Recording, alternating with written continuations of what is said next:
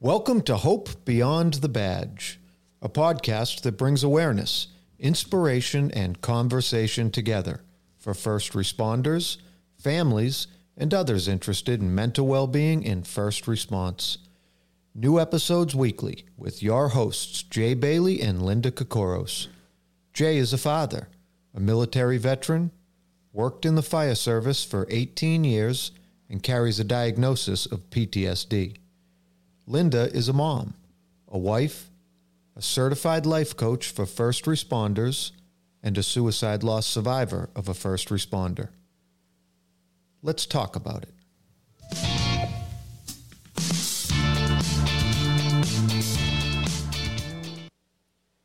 Today's guest is Police Officer Joe Rizzuti. Joe is a military veteran, retired police officer, and author of the book A Cop's Life. In that book, Joe shares his experience as a police officer and explains how he became overwhelmed with stress, began experiencing PTSD symptoms, began to overindulge in alcohol, and how he overcame it all. In retirement, Joe dedicates much of his time to helping fellow first responders recover from their own traumatic reactions and guides them towards health and wellness. Joe, thank you so much for joining us on the podcast today. We really appreciate it. We're looking forward to talking to you about your book, your experiences, and welcome. Please take a minute to introduce yourselves to our guests. First of all, I'm honored to be here, and thank you for having me. Great intro. It's, I love what you're doing. I've been retired now, believe it or not, for 11 years. I was a police officer in the city of Revere, Massachusetts. Prior to that, as you know, my brother, off the troops, father of troops. I served with the National Guard as a full-timer and part-timer as a military cop. We both went through that wonderful place called Fort McClellan. The best education I ever got in my life. Best thing I ever did in my life. And I retired out on an injury. My boss said I got hit by everything but the number. And been involved in a lot of critical incidents. And Linda, too, I am a survivor. One of my friends on the job took his own life. Sorry for your loss, sir. Sierra 23, Sergeant Peter Papsadura. I got to say his name because he was a true gentleman, and he was one of my inspirations. I've been involved in peer support since '96, but after Peter's death, and actually prior to that, it was Brian Chait, who was a military cop that committed suicide, was my first. And unfortunately, we've had others, but I really started after Peter's death to really get involved in trying to figure out how we can stop the madness. And we're trying, and you people are doing the same thing. Yes, absolutely. I can relate with what you're saying there. After we lost Alex, it was the same thing. It was, either I'm going to walk around in shame after, the loss of Alex, and, just saying the word suicide at the beginning was very, very hard. Again, also for fear of being judged, I suppose, that stigma right out there. But, I realized very quickly that talking about it was the only way for me to start healing, but also to make it easier for others to be able to seek help and go forward with that. But thank you for sharing that, Joe. I really appreciate that. Yeah, and we've got some mutual friends, the Betzes, who we do. I think the world of David, his wife, and and the work that we're doing. Myself and my partner that I work with, Jay McKeon, up at Onsite. We, as you know, I talked to you about the hypothesis that we developed on first responder suicides as it relates to relationships and undiagnosed childhood traumas. But that was all work because of people like you, the alliance, because of. People, the clinical alliance of the civilian clinicians and the first responder world coming together to try to make a difference. So, absolutely, and exciting stuff. It does, and it takes a village, right? Yes. And the more we get people on board with this, well, then the more awareness, and we can just keep talking about it. Yeah, for sure. You want to chime in, Jay? Absolutely, Joe. I'm going to read something from the cover of your book to you. It says in part of the foreword, a true story of growing up with a learning disability yes, and overcoming the odds to become a police officer in one of the wildest police departments in America. Now, as I was reading the book, I noticed as a thread throughout it, you would reference that learning disability, and it was not lost on me that I was reading it in a book that you wrote with a learning disability, right? So yeah, that's the whole point. Yeah. Yeah. So I mean, that must have been a tremendous, felt like quite an achievement. I'm wondering if you wouldn't mind taking us back, and I have a learning disability as well too. I grew up with a learning disability diagnosed at a young age. Do you mind taking us all the way back and telling us what it was like growing up, being a child with that learning disability? And I'm sure we'll talk more about how it affected your life later on as we go forward in the interview. Yeah, thanks. Well, growing up in the 70s, and I grew up in the city of Revere. My parents were divorced, and I grew up in the, if you've seen The Sopranos, it was half Sopranos and half, awesome craziness. Growing up, the city of Revere it's a sitcom. It's unique. It's awesome. It's a great place. It was a great place to grow up. It was a great place to work. But having a learning disability in the 70s, they, as you know, they generalized you and they put you in a room with all sorts of other disabilities, and you became a behavioral issue. And I was a behavioral issue because I was frustrated. I couldn't learn, and my brain was wired differently. And the behavioral issue became an issue with me in school. It probably led to some of my drinking as a teenager. I'm open about I was assaulted as a kid, which didn't help. Matters worse. And and thank God that, for the On-Site Academy and me getting help up there through them. I never talked about it until I was like 45 years old, but the learning disability had a lot to do with that. And if it wasn't for some of the great teachers that I had, and I say that because I'm thinking I just reconnected with my high school teacher. And her and her husband are amazing people. And we talk about psychologists, and I know, Jay, you're going to school, but her husband was like a father to me. Vincent Maleko, his name is, and her name is Christine Race. I got to give them a shout out, because if it wasn't for them, I wouldn't be who I am. They took the time and the patience to encourage me to go on, to do things. I spelled cat, as you see the book, I spelled cop with a K. That's a true story. And that wasn't, as you know, in MP school, I got caught. I was pretty good at hiding my learning disability. I did well in the ASVAB, and I got caught at the MP school at the writing. I was, because I can't write. My hand and eye coordination are horrible, right? So they called me in, but the military is awesome. They got me a tutor and they got me through it. So that's, when I was young, I had the teachers to support me, but I was on my own. If you ever told me I'd write a book, I couldn't write a sentence up until 10 years. I mean, probably 20 years ago. Wow. And I came into a profession that's all writing. And I'm going to tell you, it reared its head in the police department, to the point that I'm not proud of it, but I had to take an MCAD complaint against a lieutenant that was pretty nasty to me. He was one of those guys, Jay, we all know the red pen people that want to show you how great they are with English. I'd rather get shot at and fight 100 people than deal with those idiots, because they're frustrating. They don't have any, patience for people. Compassion. Yeah. Yeah. So that's where I ended up. And all through my life, I've had some strong people behind me that supported me. And you talk about the book, there was kind of a challenge. I was going through some tough times. And I challenged myself to write a book. I always wanted to write a book. And thanks to some of the technology now called Dragon and all this voice to text stuff, it opened up a whole world for me. I couldn't even write an email. I was embarrassed. But I recently went back and got my LADAC license, and I went from barely graduating college to getting a 366. And wow. That's because of, applying myself and having the tools. So the book was meant for anybody that's out there that has a learning disability. If you can put your mind to something, you can do anything. And I became a police officer. I was a very successful Army National Guard recruiter, to the point, how much the paperwork is on recruiting contracts.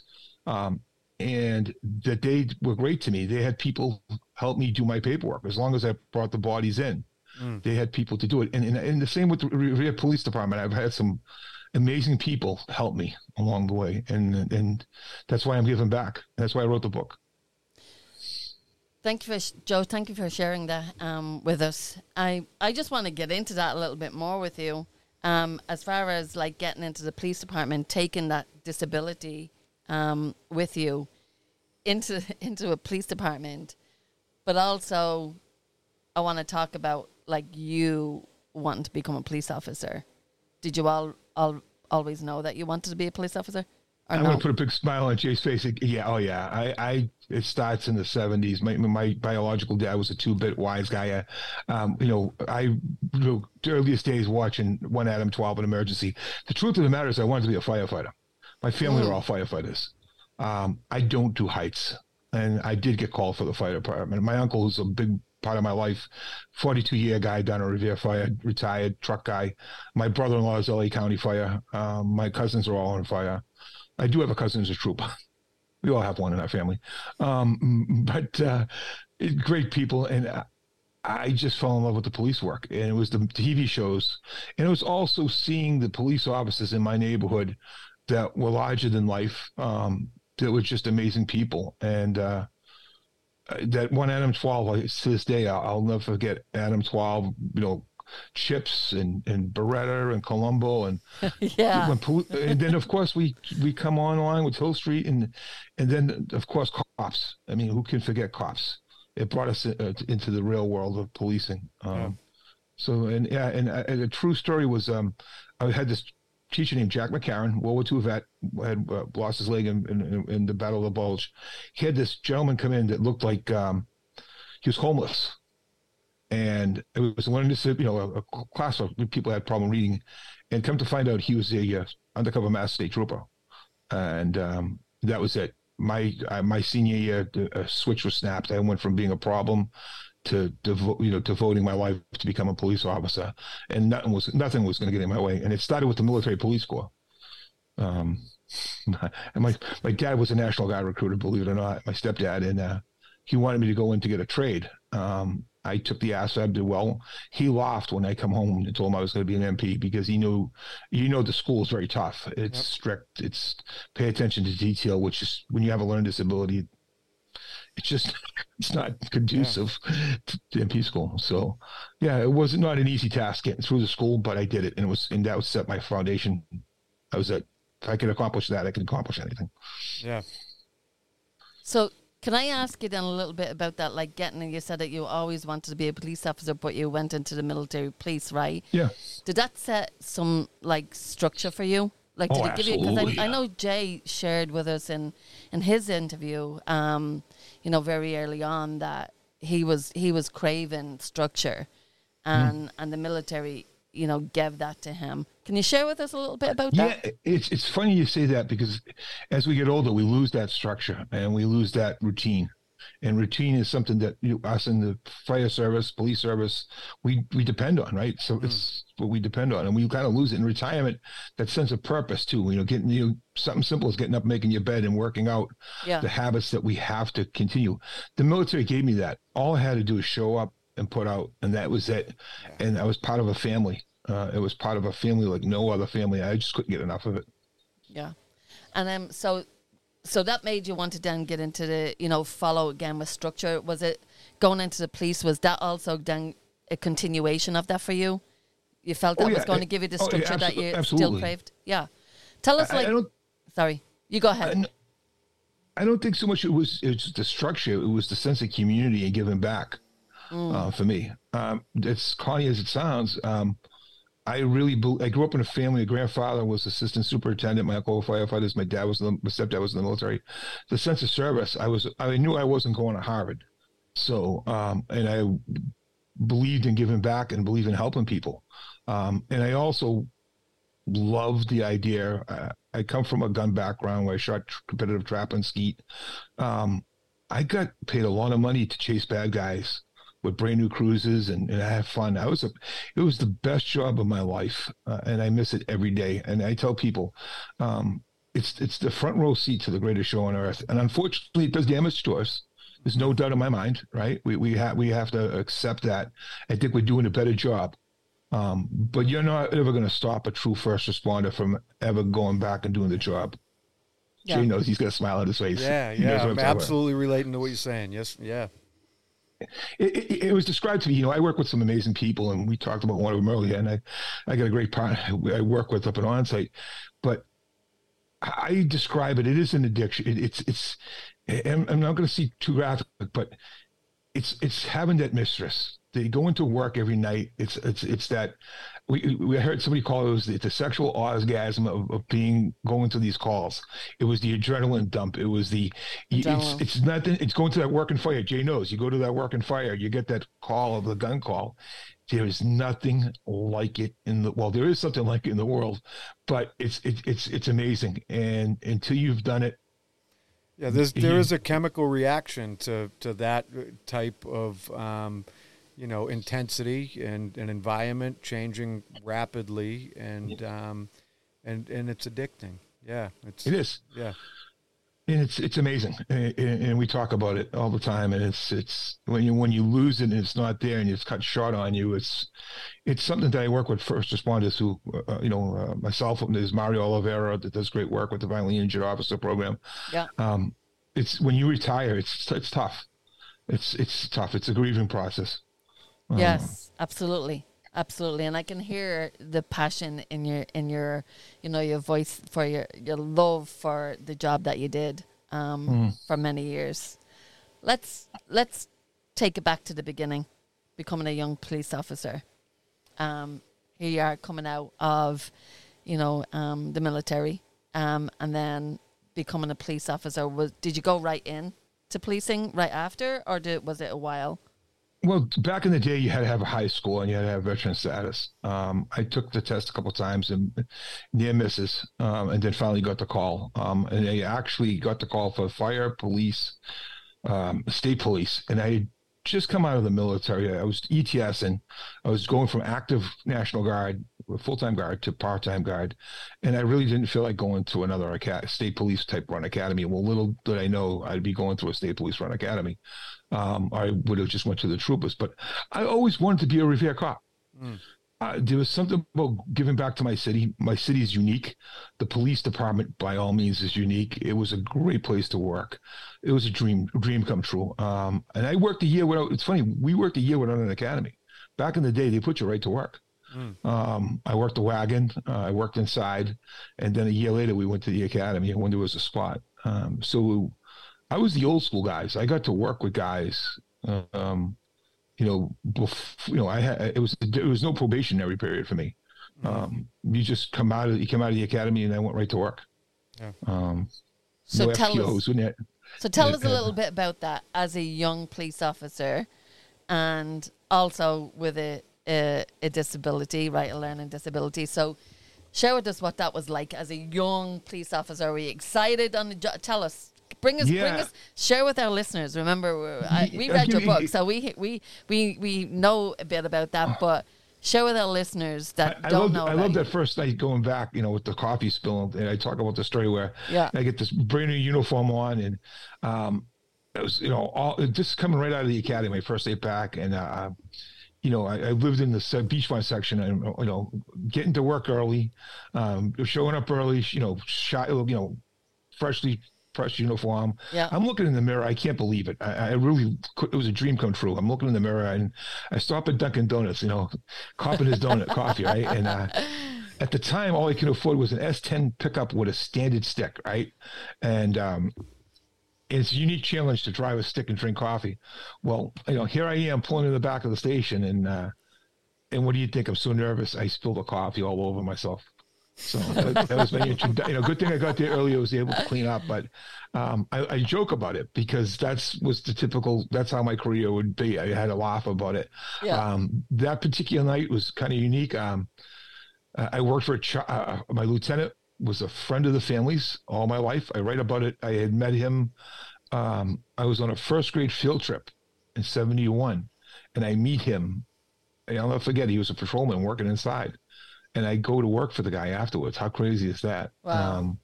Salvi Santoro, he's still alive. And he sends me out by myself. He says, listen, you got to be back in at 4 a.m. to cover the radio. Someone's going to leave. Don't get in trouble. And one of the first things I do is I pull over a car. I think it's in the book. It sure is in the book.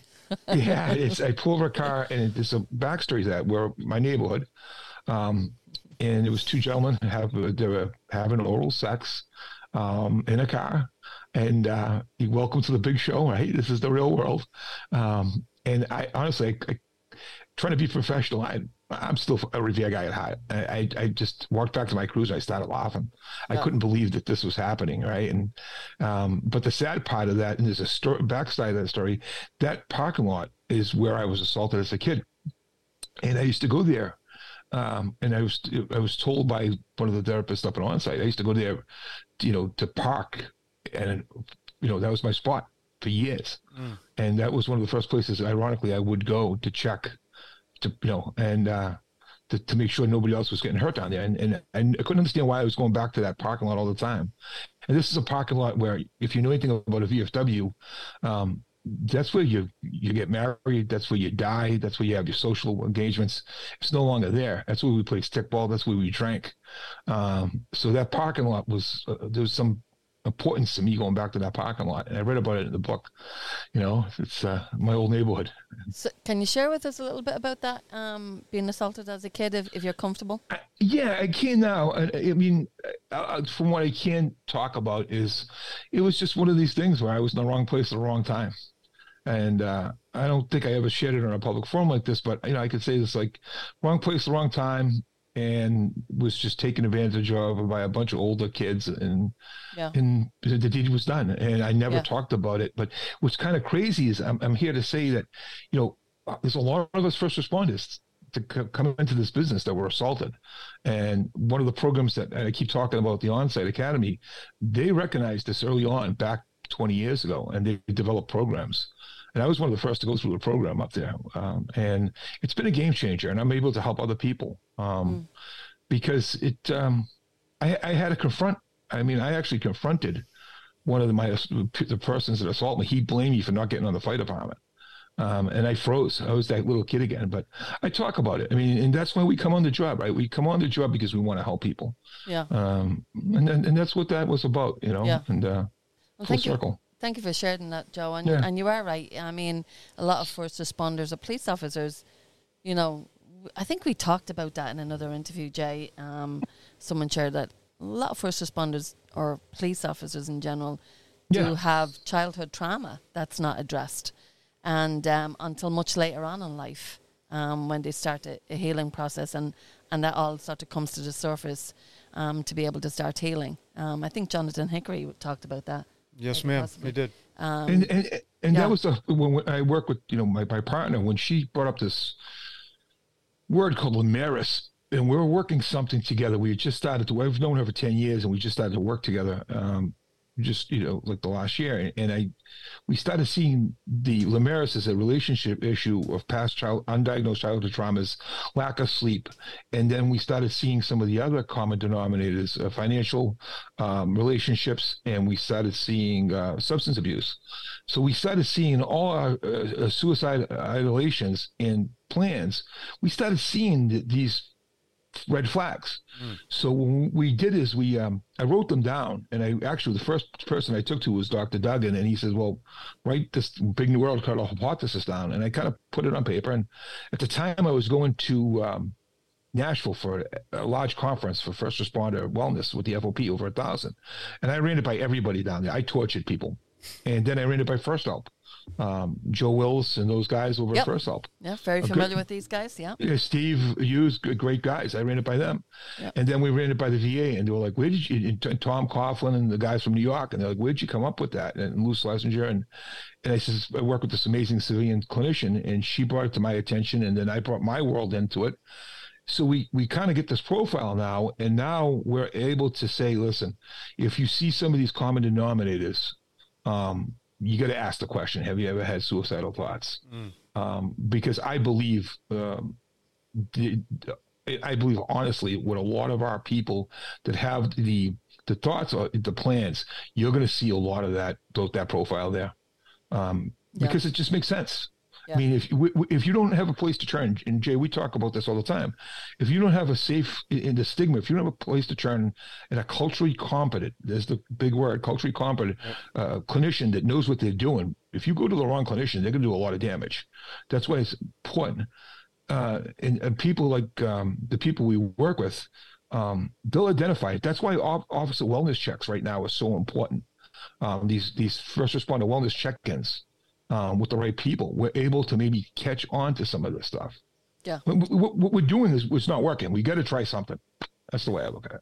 Absolutely. And what works, right? And figuring out what's helping other people so they can start healing, right? Yeah. And if someone's healing from a process that's working, well, then why not share it with others so that they can use it too? Yeah, because we come on the job with we come on there, and if we don't take care of it, we're going to develop, as you know, in the line of work we do. We're just going to pile on the traumas, and if you don't know how to debrief it or talk about it, it's going to show sooner or later. And it showed with alcoholism with me. Yeah, Let's talk about that. Let's get into that. Sure. Like your career as a police officer, and then we can get into all the stuff that you're doing, because I know you're doing absolutely amazing stuff. So let's talk about your career and how the trauma of the job for you related in behaviors like alcohol and all that other stuff. Let's share that. And what were the traumas that you experienced? That was it cumulative of one, or was it cumulative of many, or was it one that really set you? It was a combination, a couple of things that happened. I came from a police department at the time. It was suffering from a lot of corruption. It was frustrating being an honest cop working for a command staff that came out of the 70s that basically stole the promotional exams. So I was working for some incompetent people, which is okay. They let me do my job. There were some great people, but it was frustrating there. And then the calls started coming in because Revere is a busy city. And when I couldn't process them, I did what we know how to do, is we drink. Yeah. Right. Choir practice. I went really on. Choir practice again. That's the word. Yeah. For our listening public, choir practice is basically where we debrief with alcohol with other members. Like it's a defusing with alcohol. We go to, everybody has a Chinese restaurant. Ours was the August Moon, which I used to go to as a kid. That's how I wanted to be a Revere cop. These guys were having fun. They had all the women. They looked at these guys at the bar. I want to be one. And I became one of them. And I realized these guys weren't too happy. Yeah, it really wasn't. They weren't happy. They were, yeah. Wow. And I became one. It became the leader of, I think, the pack down there. But and then sadly they closed the place and it became a church. It actually, honest to God, it became a church. It's a Brazilian church on Route 107. And wow. But yes. Yeah. So what happens is I had a couple of traumas. I could pinpoint them where it happened. Where a 3rd of July, second year in the job, I had a bunch of calls right off that were pretty heavy, but the one that did it was I had a young 3-year-old that was digitally assaulted, and I didn't even know what that word meant, and I had to handle the case myself because it was the 3rd of July and there was nobody around, and that one, I kept a Polaroid of the picture of this little girl in my pocket, and then I think after that I had an assault where the kid was taking my gun out of my holster. I took a pretty good beat, and there was a couple of them. Wow. And I was drinking, and I was acting, and I was kind of acting cuckoo on the job. Like, I was fighting the administration a lot. Mm-hmm. I was being the union guy, always throwing a rock at the administration. And finally they said, was this a build-up, Joe? Was it like building up? Like, yeah, for my first 4 years, yeah, it started slowly, but what happened was we were so short-handed and so busy. I just got caught in the wave where I just loved the job and I kept re-traumatizing, but I didn't know how to process it. Yeah. And I didn't have anybody to trust to talk to. And then, thank God, they sent me to this gentleman named Dr. Barry. At the time, he was like 110. And he had started the Boston Police Peer Support Unit. And it's a funny story with this. So he did my pre-employment psychological, and he gets me there, and I'm sitting in front of him, and he makes me write an essay. Now, I got to learn this ability. Yeah. Where do you think this is going? Yeah. So he sees it, and he starts to yell at me. And I think, well, maybe this is a test because I wanted to go over the desk to beat the shit out of him. I mean, I'm like, this is a test. This is the anger management test, right?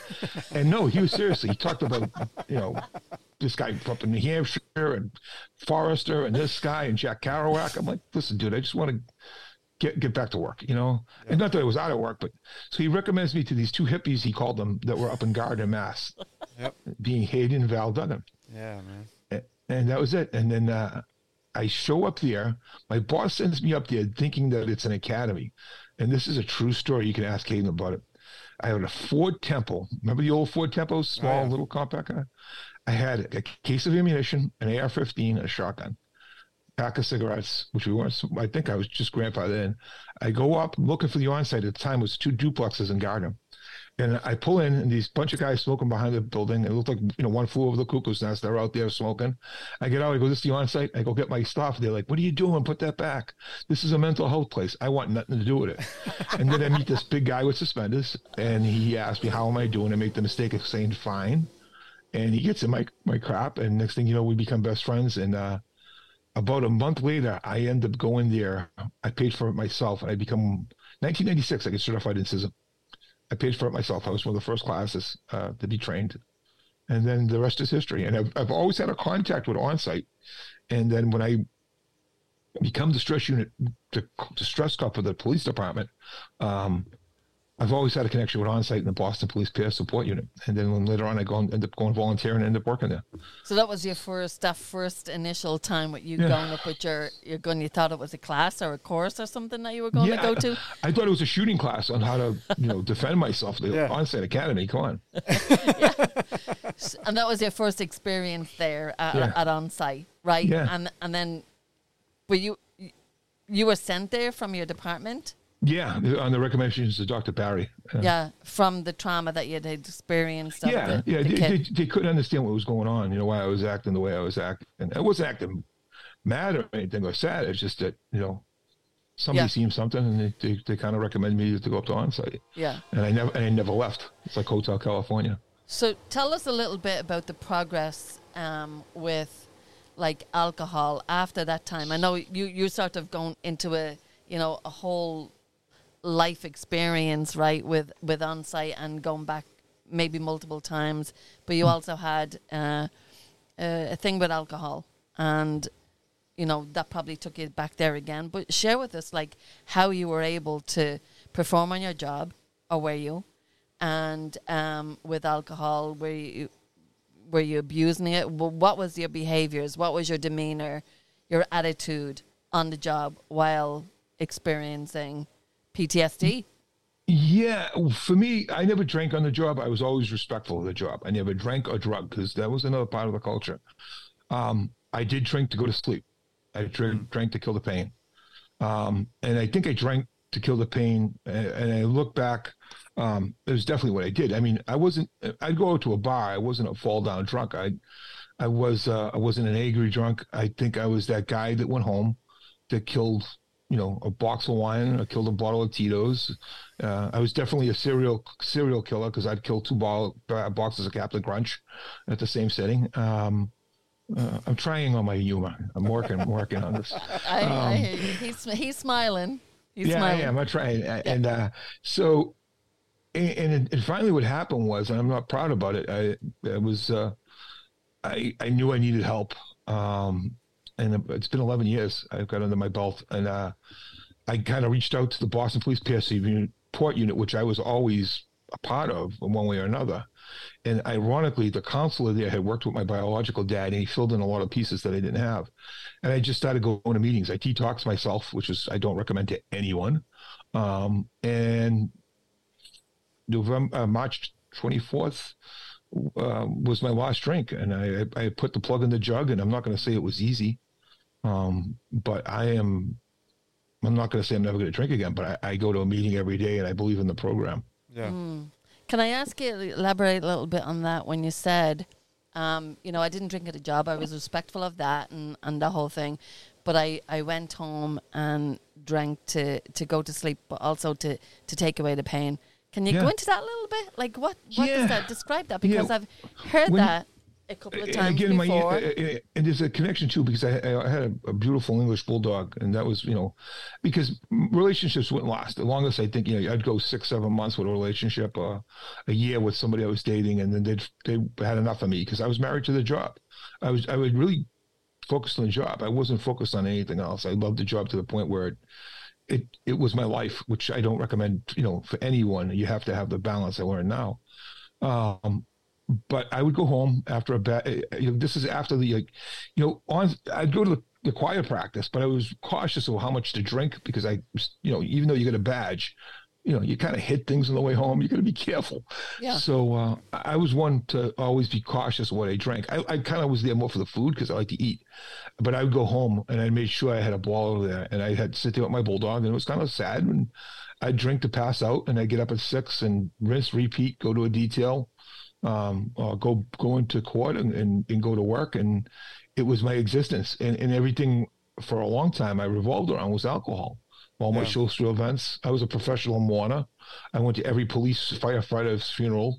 And I'm going to tell you, a lot of it had to do with the booze that was being served. It had nothing to do with being there. Paying the respects is one thing, but, when you realize how much alcohol has control of you, when you come out of the fog, it's amazing. Yeah. How crazy that disease is. Yeah. You mentioned that you were sent for help, right? But it sounds like the department didn't really know exactly what was going on with you. They just wanted you, right? Like they just wanted you to maybe go to someone that could help figure it out. What level of awareness did you have yourself? Like, did you understand that you were suffering from traumatic reactions, that you were experiencing yeah, and was it the same with the alcohol? Like, I understand you were hiding it, like I don't want to get in trouble, but were you able? Did you have a level of awareness that this may be a result or a consequence of suffering, and that it may be a bigger problem than just getting in trouble? I honestly, I felt like a loser because I couldn't handle my alcohol, and I couldn't handle the stress of the job, because that was the old culture. Yeah. And I did. I felt like oh man, if somebody finds out that I got to stop drinking, or I can't handle this, because I see these guys in the job. But here's the thing, and I wrote about it in the book of the heroes that were past. I read about them, these guys that were larger than life, but they all drank, and they all didn't take care of themselves. Yeah. And we're talking, and I really, for a long time, felt like I was not a good cop because I can't handle my booze, and I can't suck it up by a cop. I'm not I felt like a lot of officers do, that if I mentioned that I got a problem, I'm going to be on the rubber gun squad, and they're going to put me out in 72%, and I'm going to lose my career. Yeah, man. And turn it was me getting in an act, me getting hurt. But that was the hardest part. I didn't have any aware. I was clueless. Yeah. I knew something was happening, but I thought it was me, that I wasn't strong enough to handle it. Yeah. Sounds like some shame in there, Joe. Oh, a lot of shame. Oh my God. Yes. Embarrassment. What are my family going to find out that I'm going to this place for mental health? Yeah. I'm supposed to be a cop. I'm supposed to have an S on my chest, Yeah. You can't do this, Yeah. So, absolutely. Yeah. So, like, when you're thinking about, like, you were looking at other officers and they were taking care of themselves, but there was probably a lot of those other officers too that were very good at hiding. Huge. Right? Yeah, we do a great job at hiding. We don't tell people anything, and as you know, it's one of our problems with the suicide. Yeah. Cops don't. We don't say anything to anybody. We're not like the civilian population. I've been 11 years sober, and it's amazing how many people still will tell you, I never realized you drank that much. I to this day, I never knew you drank that much. I remember going away to a police week, which is, one I did in Washington, and it's just a drunk fest too. And the first time some of the younger officers who see me in action, like, they couldn't believe how much alcohol I was consuming. Yeah. Because they didn't see it. Yeah. You were good at hiding it. Yeah. Yeah. So tell us a little bit about, like, getting in there when you actually were able to confront, we've read it in the book, but I'm bringing up this for our, people listening out there. Yeah. When were you able to sort of really embrace healing, like a start of healing? It obviously wasn't very early on, right? From your first time going to On-Site Academy, right? No. So let's get into that. Like, let's get into when did you start being honest with yourself? I was honest with myself with the PTS, right off the bat, after after it was my first visit on site. I was going to the Wednesday night stress meeting in Boston PD, but I didn't realize I had a problem with alcohol. Right? I didn't want to accept the fact. It wasn't until about 11 years ago, probably my first year in to sobriety, really first and second year in, where your eyes really started to wake up. I was going through the motions my first year. I'll be honest with you. Just going to meetings. I was in a fog. My feet were still tapping. Yes, share with us, for our listeners, that detail of what that was like. Yeah, you're just listening to what they have to say, and your brain is the static, constant static. We call white knuckling, and I remember just clenching my fist and going for a walk at all hours, just calling my sponsor, just get me through so I don't have to drink. And I'm doing this without having a drink. How do I go to bed? I didn't want to take any meds. And if you know about the book, you know that I've been in some major league accidents. I'm reconstructed from the waist down. Yeah. So I'm dealing with pain. So those first 2 years, I relied heavily on my sponsor and my program. And then it was like a switch. One day, all of a sudden, the static stops. I probably was at a meeting in Boston, and I noticed that my foot started tapping, and I started smiling again, and it just this weight come off to me.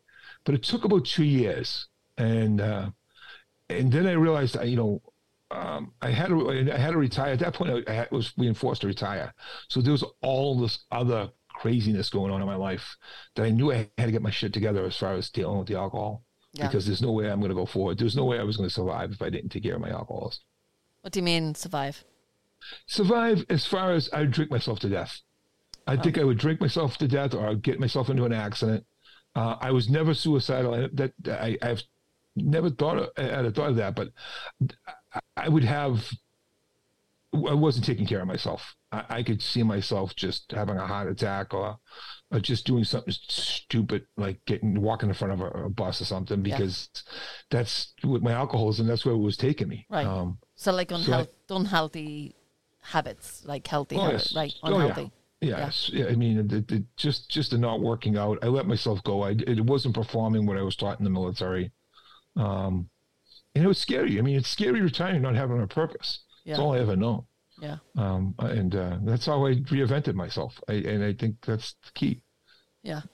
So going through all of that, right? And, starting a healing process of going to AA, right? Yeah. And that switch, you described it as a switch.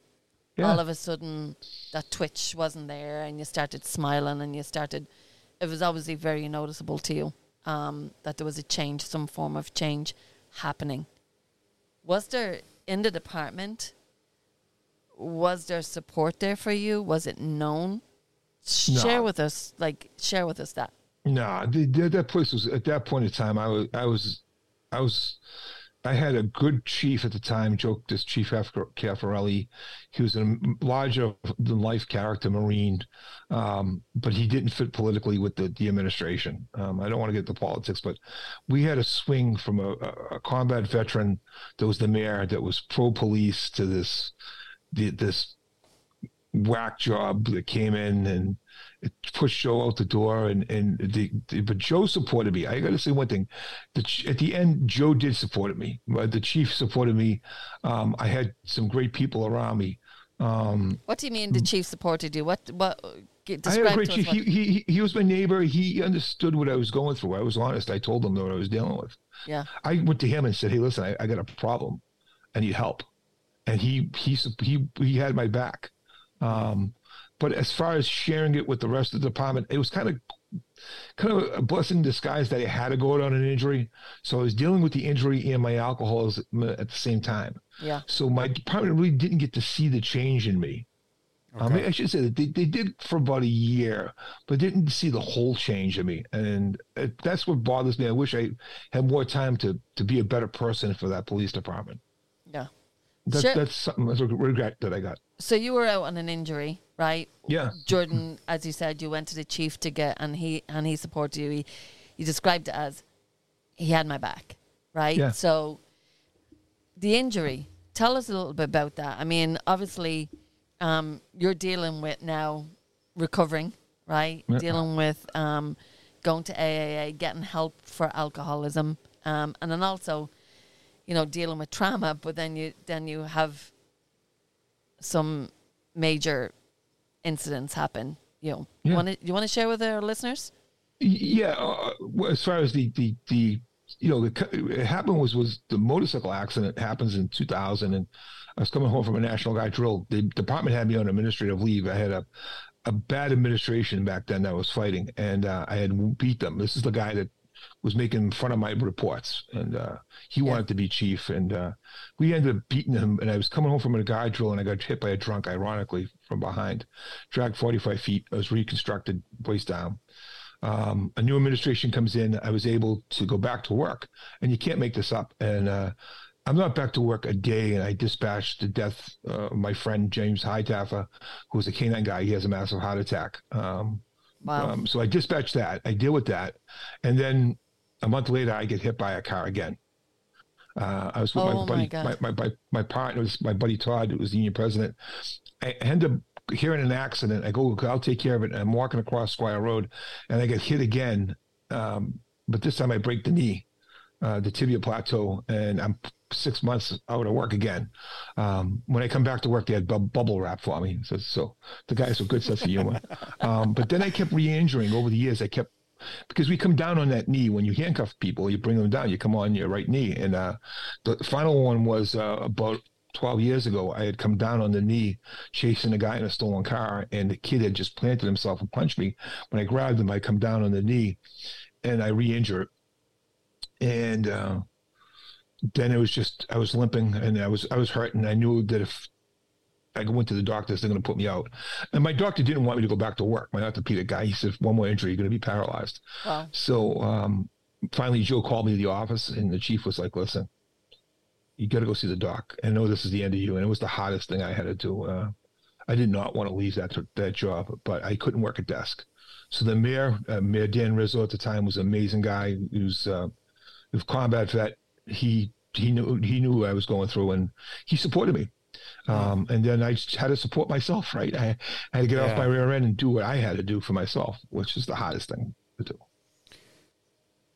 Yeah, I mean, a couple of serious physical injuries that, in reading the book, it was pretty impactful, the part where, they thought you had passed, right? They announced to the department, your fellow officers thought that you had died in that accident, just to kind of display for our audience how severe it is, and you paint a picture of the mindset that you had to get into to recover. You were very determined.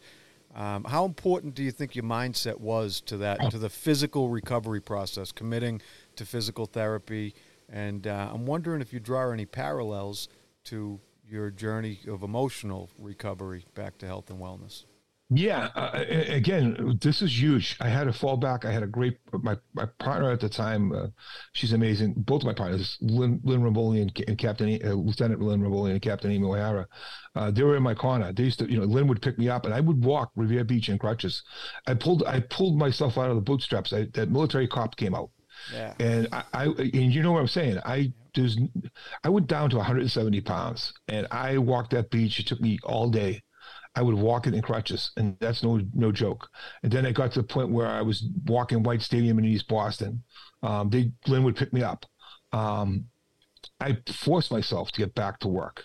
Yeah. But mentally, it was, you remember, I couldn't drink back then, because one of the things I forgot to mention was I severed my liver, which was a blessing in disguise. So I couldn't drink during this whole rehab process. They wanted me to do 6 months of Shaughnessy rehab up in Swampscott. So I did like 2 months. And I remember my guys coming in, and my brothers and sisters with cases of beer. It's a funny story. They had me in with an actual cardinal, this religious cardinal guy, Catholic priest. And they had to move me out of there because my guys were, they thought I was still partying. Meanwhile, I can't even move. Yeah. But my mindset was, I'm going back to work. Not only was I going back to work, but I was going to buy another motorcycle because that's how sick I am. And I did both. And it was very emotional when I was able to walk through those doors of the police station, to realize what had happened to me. And I did buy a BMW bike. I couldn't ride it. It was just, the pain was too much. But I did accomplish those 2 goals. Yeah. So emotional from not only, of what happened to you, but also what you've accomplished to get back in that door. Yeah, I had a second chance at going to this. I never thought I'd be leaving the job early. I love that job. I love the people I worked with. I mean, I had my issues with some of the knuckleheads there, but for the most part, that place is an amazing police department, amazing people. Yeah, it was a lot of fun. Yeah, it sounds like it. I say that because I'm on police departments all over the state now, and I see a lot of micromanagement, a lot of people that I'm like, this is the best job in the world. I mean, where did you work prior? I said this to a young kid for my job, and he goes, I worked at Staples. If you don't like the job, stop complaining, go back and work in Staples. Yeah. This is a great job. Yeah, absolutely. So. Yeah. So Joe, let's lead into on-site, what you're doing there as a peer support. Tell us all about that, because this is so important. Really why we're why we're doing this is to make sure that our listeners hear loud and clear that we want to talk about it, and they should talk about it, and not weak when they don't talk about it, which is always the fear, I think, within whatever category they work in, whether it be firefighter, police officer, EMT, dispatch, whatever they might do. If first responder doesn't want to talk about it because they don't want to be the weak one, or they can't handle whatever's calls they're going out on. Excuse me. So you want to let them know that they're strong when they go and get help. They're helping their families, they're helping themselves, they're helping their children, their grandchildren, and they're also able to, still be able to do their job and lead a healthy life in a great way, just by going and getting help and being honest with themselves. So share with us what you do, On-Site Academy does. I know because you're very, very involved there. Share with us all about that stuff. Yeah, the hardest thing you can do is the hardest thing for anybody, a first responder. I think it's a little bit easier, Jay, maybe for fire service, because the fire service, when you guys come out after a bad job, a call, they pretty much defuse and talk about it right away at the kitchen table. Yeah. So you got a leg up. You're used to talking. We're independent. Us and DOC, we're independent contractors. Most of us, where we just go in that cruiser and we sulk and we drive around by ourselves. And we're fearful of losing that gun because that's our livelihood, right? We can't afford to lose that ticket. Now with the post certification, God forbid somebody says, and my fear is that some of these chiefs are going to weaponize mental health to get rid of some of the people. And I see that. Yeah. And these people need to be, and I think it's going to be addressed that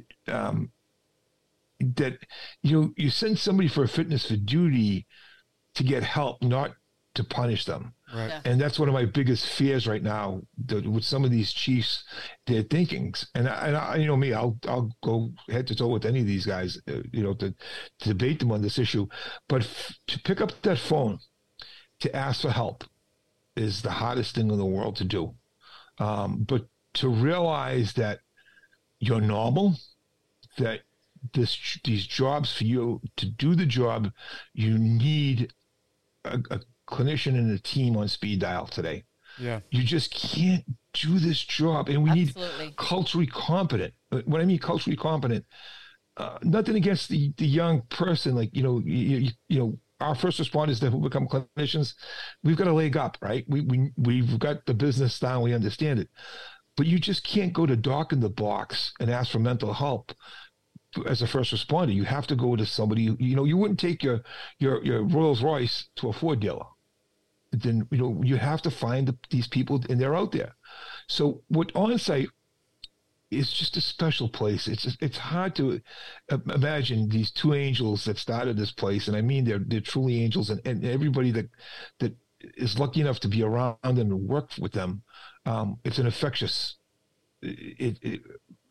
environment, because our whole purpose is to help our first responders, and they are first responders. Doc Duggan is a first responder. So when I get involved with them, I initially go up there. It wasn't for alcoholism. My chief sent me up there for my identity. And that's the truth. He says, listen, you're going to have a hard time retiring from the job. I want you to go up to on-site and learn how to be a civilian again. I'm never going to be a civilian.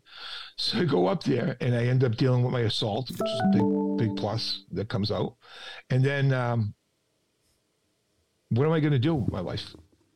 I ended up opening up a hot dog cart, and something I always wanted to do. I proved I could do a business, but I found myself counseling people on the side of the road. And so I love that. And Hayden, what I was doing was I was volunteering. I think that's when I first met Jay. I think I was volunteering up there 2 days a week. And then he said, hey, listen, you got to go back to school. I can't have you volunteering. I wouldn't take a dime for them for a long time. And I finally went back to school, and I was lucky enough to do my internship and get my hours under Dr. Duggan, which is like, it's like going to Harvard for me. I mean, I'm learning the best. And then I finally got put on staff there. And like I said, and what I do up there now is, and I'm also working with I help out with the 2 police unions. The NEBPA now is really my main focus. I'm with the FOP, but I work with, like I said, I work with Jane McKean. I work with her up at on-site, and I work with her over at NEBPA. Like I said, I was just out in Rutland, Vermont, overseeing some of the issues with that line of duty death. So I didn't want to go back for the mental health social worker's license because, number one, my GI benefits were expended, but I just couldn't see doing another 6,000 hours worth of intern. So the easiest way for me to do it was to go in to get the drug and alcohol counselor's license. And that was only 4,000 hours. So it was easy for you to be able to do that. It wasn't easy, but it was. I wanted to do something to get some sort of letters under my name. But yeah, on-site is just an amazing place where it's a retreat. It's this place where you can talk about anything and get rid of the garbage and realize that you're not alone because you're there with other first responders. And that's the secret. The secret is the peer work up there, the clinical alliance, but the magic happens, after everyone goes home. That's when, the magic happens up there. That's when the real gift happens among each other. And I've made some good friends, right, Jay? Yeah, absolutely. The place is amazing. And I highly recommend it, to people, just any first step, even if talking to your best friend, talking to someone is better than talking to no one. Yes, absolutely. I hear that loud and clear. I want to talk a little bit, get back into when you were saying, a police officer, if you're struggling or you talk about you're struggling, or fear of telling somebody, you have that fear that your gun is going to be taken away. Yeah. And as you refer to, he's sort of in the Dave Del Papa era, because he's talking about the rubber gun squad. We interviewed a chief from Abington Police Department. He's a new chief there, about a year and a half there, in the department where Alex, our son, lost his life. Alex was working in Abington at the time, not serving under Chief Del Papa. It was a different chief at the time. But Chief Del Papa came in and talked to us about all of that type of stuff, the choir practice, the rubber gun squad, and, it was fear that you didn't want to tell anybody about what you were going through or struggling after whatever incidents that you were after seeing. You just told them you were okay. If someone did check up in on you, no, I'm okay. And you didn't want to lose your job. You didn't want to be sitting down on a desk anymore. But I do believe that, fire EMS, they see, for me, it's all first responders. Differently because you do have a gun and that's your identity or part of your identity as a police officer. But I do believe that all first responders, even though firemen, as Jay talked about it with one of our other interviewees, is that they can sit around a table and sort of debrief about it or talk about whatever call they were on. But there's also honesty comes into play about how it's really affecting. So when you were talking about that, what hit me was honesty. And I don't think that, I know that not all of them are honest about really, really how they're struggling. Like really, they might, do it because that's the norm around the kitchen table, that they, talk about it and debrief. But I don't think they're totally honest about really how much they're struggling. And the alcohol comes into play, and the other substance use to like sleeping pills maybe to help them sleep at night. And so I just want to emphasize that it's all first responders are struggling from it, and struggling from it, and just being honest. I really feel like putting it all out on the table is where the honesty starts, for someone to start healing, and not just like saying, oh, well, I talked about it today, but really not addressing, but they still had to drink themselves to sleep, to get asleep, to block out the image of what they were after seeing earlier on that day. So I just wanted to hit nail on that it is an issue. Suicide amongst first responders is still the number one killer in first response in general, and police officers big time, and then firemen, EMS, dispatchers, it's a number one. And our corrections people are taking it. And corrections too, yes. And we can't overlook too, and this is something we talk at on-site. The other numbers that are staggering, and I think I wrote about it in the book, is the cardio issues and the cancer issues. Right, we know now the work that Dr. Mike Hamrock has done in Boston is legendary. That the stress response is triggering cancer. It's the average age for a first responder having a major cardio event is 46 years old for a first responder, 45 for a female, 46 for a male. And those statistics are so we look at the suicide as number one, but we've got to start looking at cancer, and we've got to start looking at cardio issues.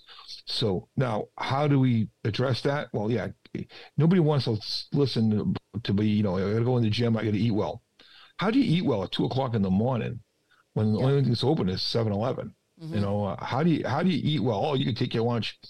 You're not going to take your lunch. I mean, come on, let's be honest. How do you stay fit when you got administrations that don't want you to use the gym? They look nice, but they don't want you in there on shift.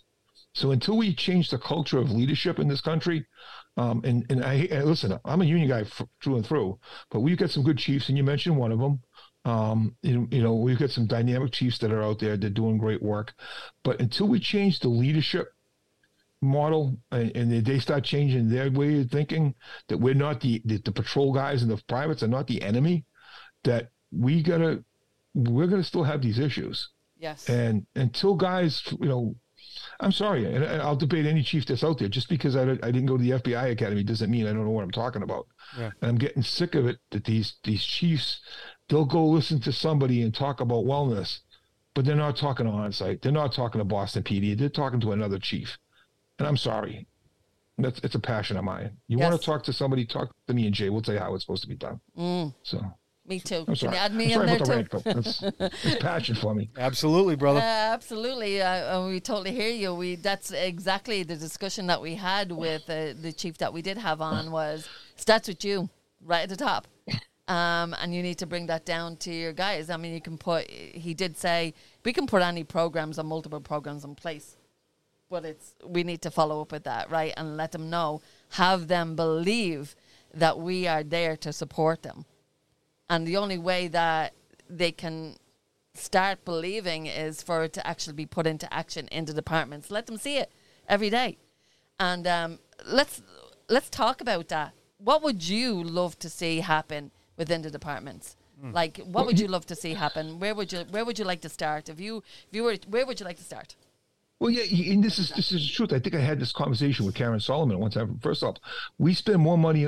These chiefs spend more money, and I don't want to let this be a thing beating up on the chiefs, but they spend more money on challenge coins and T-shirts and coffee mugs than they do on officer wellness. I mean, and it's the truth. Yeah, it drives me out of the mind when we talk about this other idiocy that they're doing. They're having their offices use the insurance to pay for their wellness checks. Well, when you have insurance to pay for the wellness checks, we have to put a diagnosis of the lowest diagnosis is an adjustment disorder. So why would you want your offices to go get an adjustment disorder when all they're doing is to do a check-in from to make sure their life's okay?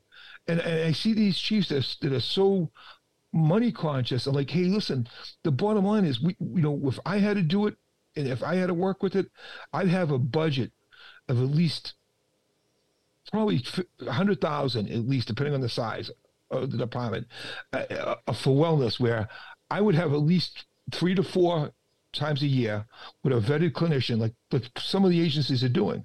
They can go in to do a wellness check, have a drug and alcohol counselor like myself on standby, have a marriage counselor, cultural competent on standby, and have the on-site on standby. But I would encourage, one thing I would really do is encourage these offices to force them. You see somebody who hasn't taken vacation, that's a trigger. That's a sign. Hey, listen, why are you working 100 details? What type of financial, because financial, substance abuse, or relationships? What financial situations do you put yourself into? You're always in uniform. Because, the other thing is lack of sleep, right? We heard Colonel Grossman talk about this a couple of weeks ago, right? Yeah. I quit coffee because of that, Jay. I haven't had any caffeine. And I'm sleeping amazingly. My life's changed because I gave up caffeine.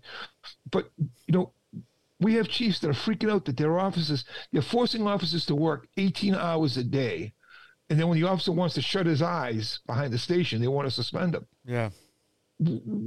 I'm sorry, but you're putting this, it's worse than doing cocaine and heroin together with the lack of sleep. I remember coming back praying, just get me back to the station because I was so tired. So until we address that it's okay if have an area for a guy to stand down for a couple of minutes, or you can go to the boss and say, listen, I'm going to have my radio on, but I'm going to be over there. It's because why would you put your officers in that position? No. But we're doing it every single day in the Commonwealth of Massachusetts. Yeah. It's dangerous. It's dangerous. Yeah, it is. And there's, the lifestyle contributes to everything that you were talking about, the heart attacks, the cancer, and obviously the post-traumatic stress and the reactions that accompany that, and the behavioral changes that follow it, whether it's alcohol abuse or however a person tends to cope. And some of these chiefs have begun to come to that understanding, and I think that we are seeing some change. And I believe that other ones are going to come along, but that is absolutely where it has to start. And we talked about the kitchen table at the fire department, and there's an opportunity there, right? Yes. That's a place that I did see change because, I've been on both sides of that. There's nothing worse than being in a room full of people and feeling completely alone and isolated because of the fear to say, wait a minute, I'm having these effects based on what I do for a living and the job that I love. I can't speak up about it, right? So you see that change start to take place where we begin to debrief around that table. Nothing but positive outcomes. I believe that there is nothing but positive outcomes to having these conversations everywhere that they can take place. And once the chiefs begin to recognize, and the administrators, that the benefits are cultural, the benefits are to the community, and the benefits are also to the budget as well. One way or another, people react to trauma, and they always have been. So we call it other things. This man or woman's having problems, and this is how we're going to deal with them, and now they go, administratively processed out.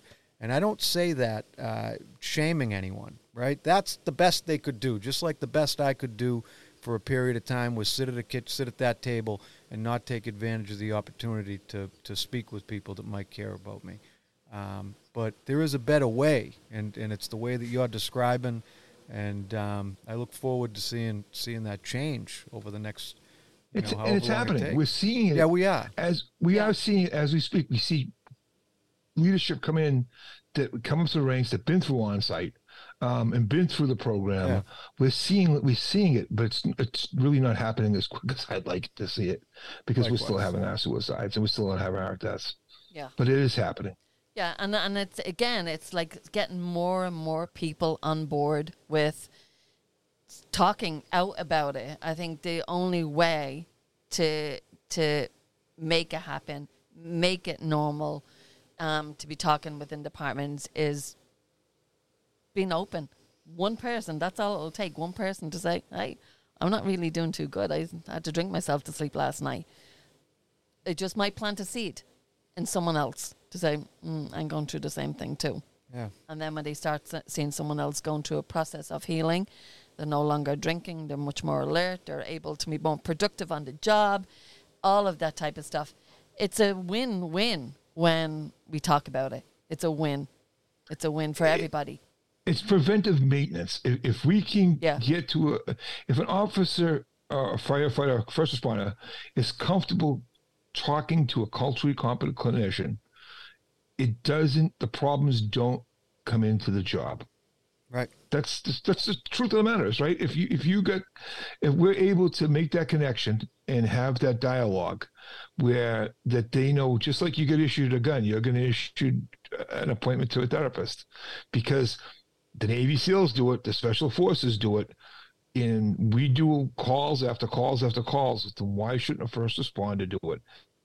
Because I'm going to tell you right now, we know if somebody's having a bad day, they'll call and reach out instead of letting that fester and fester, and then it becomes the issue. And that's where the budget savings comes into play, through that entire change in culture.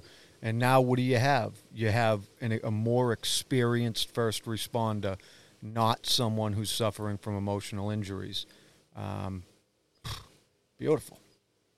Yeah, well, listen, $516 to do a 16-panel blood test for drug and alcohol, and you're finding out after the fact that the person's got a problem. Now you're send them to a 30-day detox if you're lucky, if they don't quit, right? If they don't quit. Right. Now you're going to discipline them. Why the heck would you want to spend less than $200 for a wellness check-in and get ahead of the curve? Yeah. But yet we have no problem sending. It drives me up a wall where they send people to these trainings that they think is wonderful for this gun, that gun, this training. Civilians get all sorts of civilian population. They're putting civilian clinicians in these stations, and we're doing mental health ambulances, and we're giving the community millions of dollars worth of contracts for mental health. What are we doing for first responders? Yeah. Think about it. I mean, yes, luckily we've got some funding for on-site this year, but how many years have we had a fight? I mean, no problem. Okay, Joe down the street needs a mental health clinician. Okay, fine, hire her. I'll get this one in there. But when it comes to hiring for our own agencies and doing it, come on. Yes, we could do absolutely. a better job. And they know. They know. You're on this job. You're a police officer. You're a firefighter. You're anywhere in first response that you're experiencing or witnessing trauma every day. It's inevitable that you're going to experience negative effects of that, right? So why not then support they know it, right? They have all the data. So why not put all these things in place? Have clinicians come in every couple of months. I totally agree with you. Well, and be proactive. It's very simple, okay? And it was described to me by I had a mole that was in the Chief of Police Association meeting. Some of these chiefs don't want to admit the fact that there might be a problem with their agency. Yeah. And they might not have a problem. Somebody might be a bad call. It should reflect bad on their leadership. But let's face it, they're so worried about somebody going on a 72% disability. And the truth of the matter is, I had this conversation with the chief a couple of weeks ago. Majority of these officers, 99% of them want to go back to work. Right. They don't want to go in 72%. So I think there's a big change coming, and it's got to start from the top. So, and if I could poke the bear a little bit to get the conversation going, me, I got a couple of rocks to throw. That's what it's all about, Joe, is just sort of having a conversation, right? And being able to bring forward that, hey, we're listening. You know what I mean? And we want to be continuing talking about this every day. I mean, I'm not going to stop.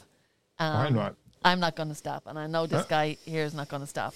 And I'm going to make sure this podcast gets posted everywhere I can get. And the same with the information that's out there.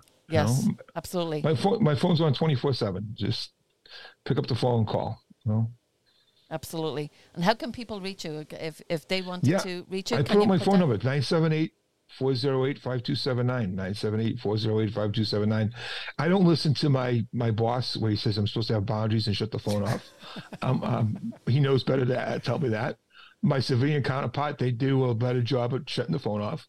But listen, I was there for my brothers and sisters, to take a bullet if I had to put my life in front of it. I'm not going to change. And it's funny. I got a good friend of mine who's a therapist, Tracy Parsons. She's one of the best relationships therapists, and she says to me, "I'm not going to tell a first responder not to stop working. I'm going to try to tell you to get well so you can still work and you don't die of a heart attack, because you guys don't have an on and off switch." And that's really the difference between us and the civilian world, is that we don't have any boundaries. We go to the end of the earth to protect somebody. You know what? I'm not going to change. So, Well, God bless. thank you so much for saying that. I mean, I think I would want you to be protecting me and have my back for sure. But having said that, we're going to wrap it up today. all right, awesome. Thank you. This was awesome. And I really appreciate it, Joe. I really enjoyed talking to you. Open, honest conversation. That's what we're all about here on Hope Beyond the Badge. I know my friend Jay here is really appreciative of having you here too. He's going to probably end up with a little thank you himself. But we will get this out here, out on the airways. I know there's going to be a lot of people listening to this. And, there just might be someone that'll hear what you're saying. You're also a recovering, been through a healing process yourself. And I love that you sort of, gave us that information on where you can start. And I'll see you guys in Braintree. I think the 26th of August. Yes, on our walk, our first responder suicide awareness walk. I think on-site we're going to support that. We voted to have a table there. Oh, excellent! We love that. We absolutely love that. Yeah, it's in Braintree. So we'll be there too. Good stuff, Joe. It has been an absolute privilege speaking with you and getting to know you. So thank you so much for coming on and doing this. Same here, brother. Continue to keep up the good work. We're doing it. Yeah. Thank you so much. Absolutely. We appreciate it. All of our episodes have a message. Today's episode is no exception, and we believe the message is strong. Joe speaks about childhood trauma, how some incidents on the job have affected him. Accidents, injuries, learning disability, alcoholism, his life as a Revere cop. Joe also speaks about peer support. He suggests changes that could be made within departments that would help lessen the stigma experienced by the men and women of those departments. Joe highlights the benefits of approaching first responder mental health proactively rather than reactively. Now, to all first responders listening, if you notice that a coworker is behaving differently or struggling after a difficult call, consider opening the door to a conversation. Let them know that you care. Till next time. Till next time.